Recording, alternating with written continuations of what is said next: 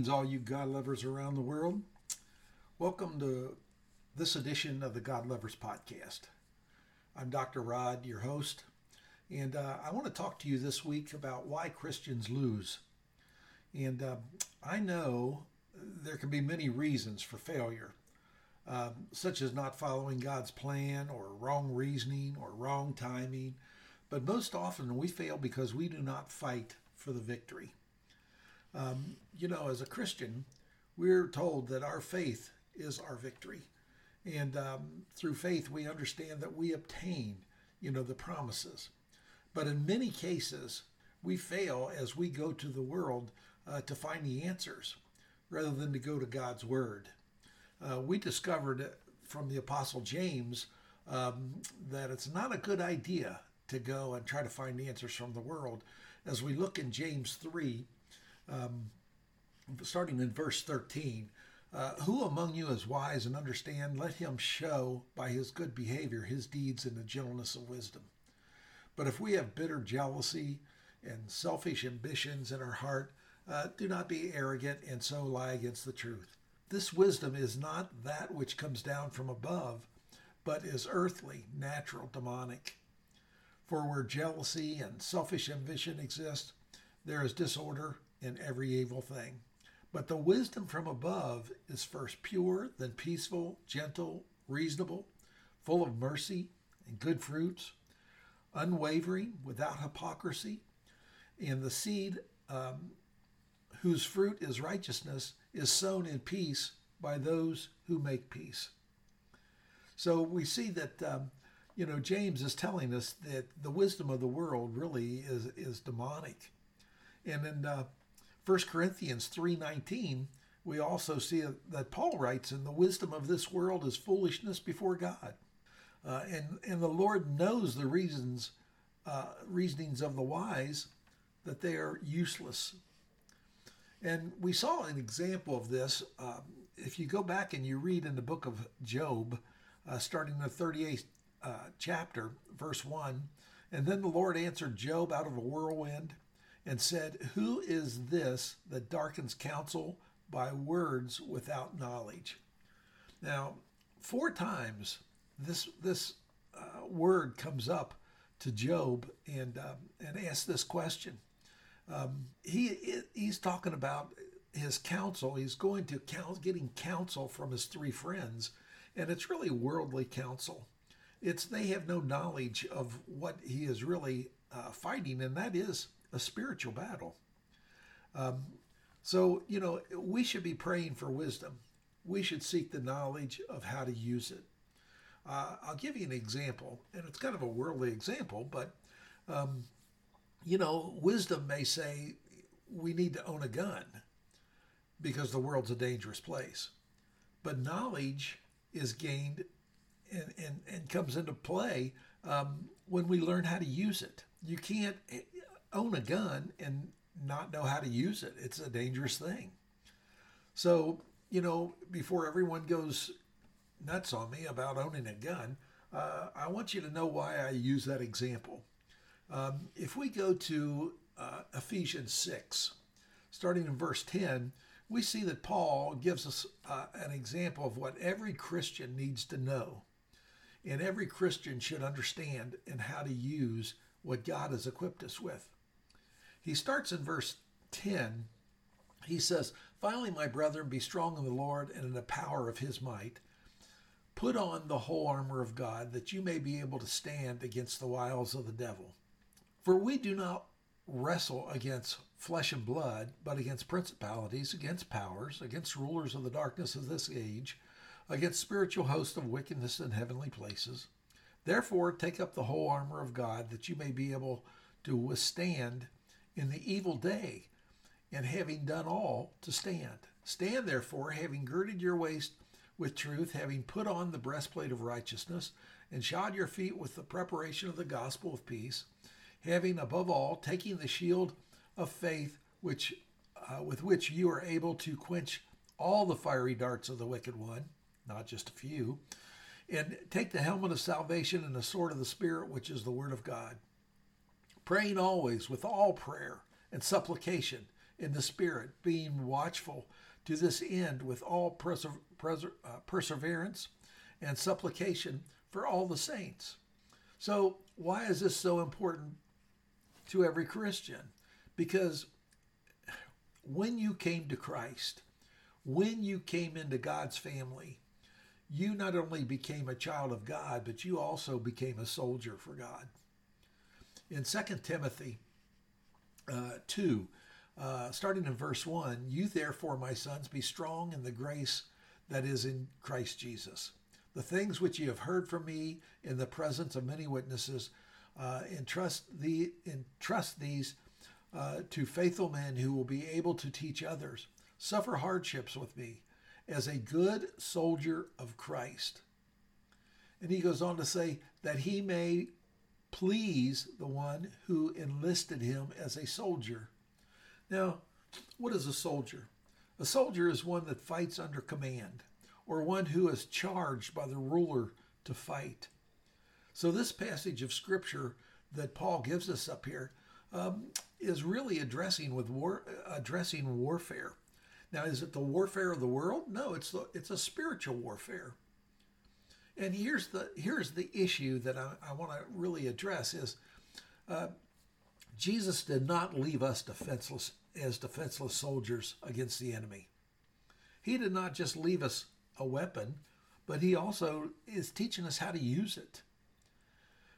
As I have shared numerous times, I believe the greatest shortfall in the body of Christ today is the knowledge of who we are in Christ and who Christ is in us. Most Christians have no idea of the power that Christ has imparted into each believer. In fact, Hosea 4:6 really tells us that if we don't understand this, it says, my people are destroyed for the lack of knowledge. Destroyed means to fail or to perish, to cease, to be cut down, to be brought to silence, to be undone.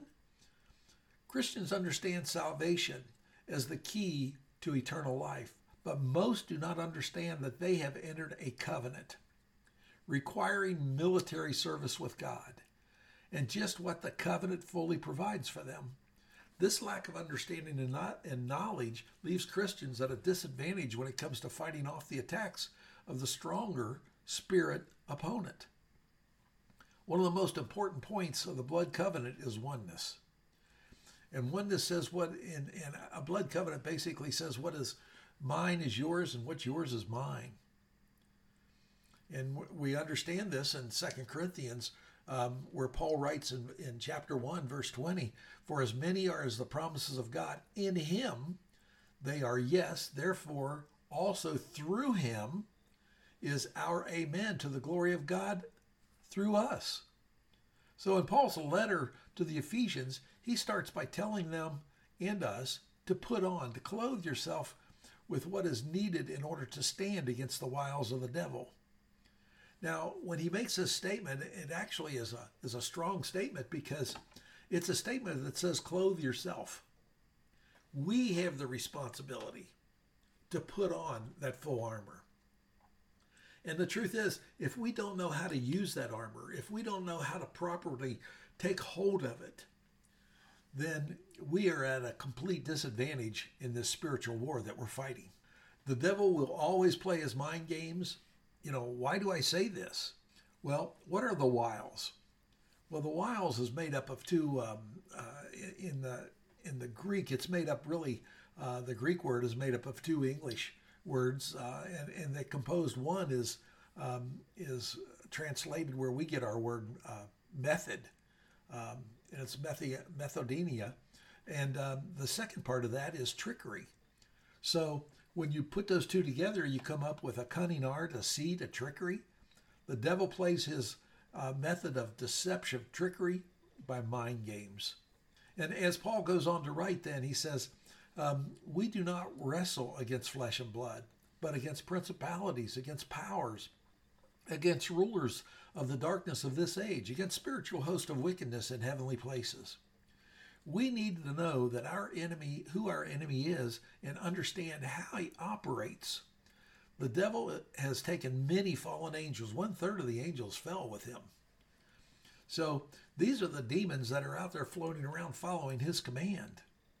As a matter of fact, you can read that in Revelation 12, starting in verse 9. And the great dragon was thrown down, the serpent of old, who was called the devil and Satan, who deceived the whole world. He was thrown down to the earth, and his angels were thrown down with him.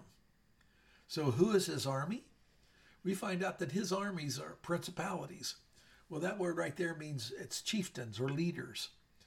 Against powers, exousia, the ability or strength with which one has has the power and authority, the influence. Who is the God of this world? Who did the first Adam yield his authority and power to? None other than the devil. Against the rulers of darkness of this age. These are princes or rulers of this darkness and of this dark fallen age.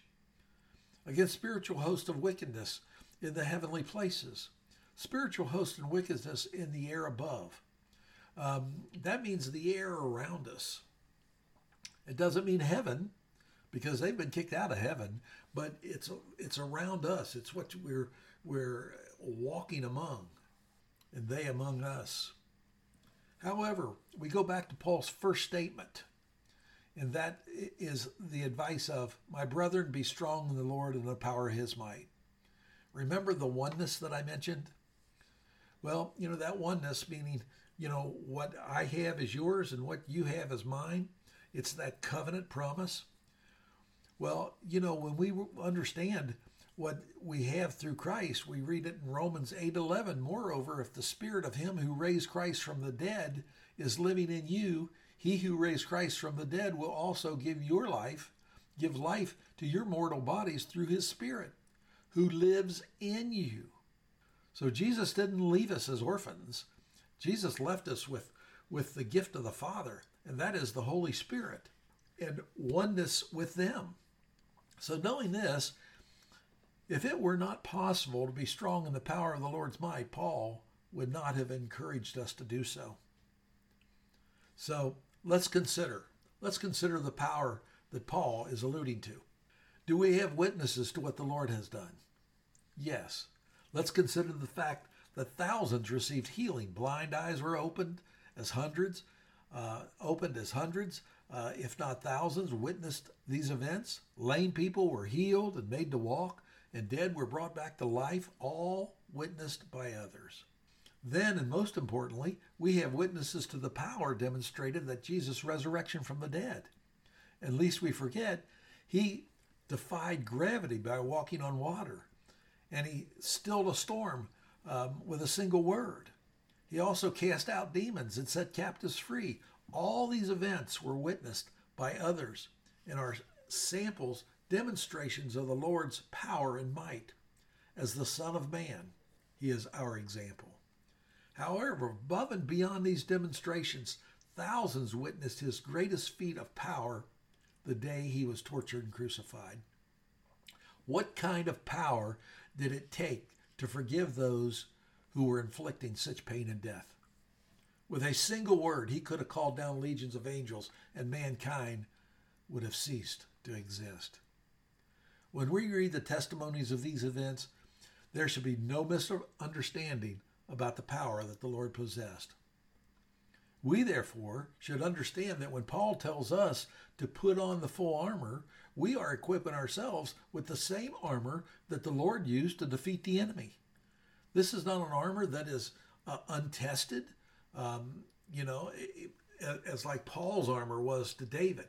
We read about in 1 Samuel 17, verse 38. And so Saul clothed David with his armor, and he put a bronze helmet on his head, and he clothed him with a cloak of mail. But when David started to walk, he said, I cannot walk in these, for I have not tested them. We have an armor that has been tested in battle and has proven to be strong and victorious. Saul's fight was in the flesh. David's fight was in the spirit. And so was with Jesus. And next time, I want to talk to you about how Jesus used all these weapons and how we are to be clothing ourselves with these weapons and how these weapons are represented. Because what we see here is Paul has made an example. He has taken the Roman soldier and painted a picture of the Roman soldier to us in words, telling us this is how the Roman soldier has dressed and how he goes to battle to fight. And I will tell you that the Roman army at that point in time in history was a very strong army, and that soldier was trained. He wasn't trained to take prisoners. He was trained to be a killing machine. So we understand that they were fighting men that were ready to go out and lay everything on the line to win the battle. And next time I want to talk about these weapons that they carried and how they compare to us as Christians and how we should be using these in the spirit realm to fight our battles. And I will tell you that as we learn about these weapons and we learn how to apply them in our life, in the spiritual aspect in the realm, to go against that enemy that wants to take you out and destroy your life, because Jesus said he comes to steal, and destroy. We need to know how to use those weapons. And that's the reason I use that gun, for example. You can have the wisdom to know to have a gun. You can have the wisdom to know to have these weapons. But if you don't have the knowledge of how to use these weapons, you're at the mercy of an enemy that shows no mercy. Thank you for joining this week. And next week, we'll get fully in depth into this message. God bless you. Have a wonderful week.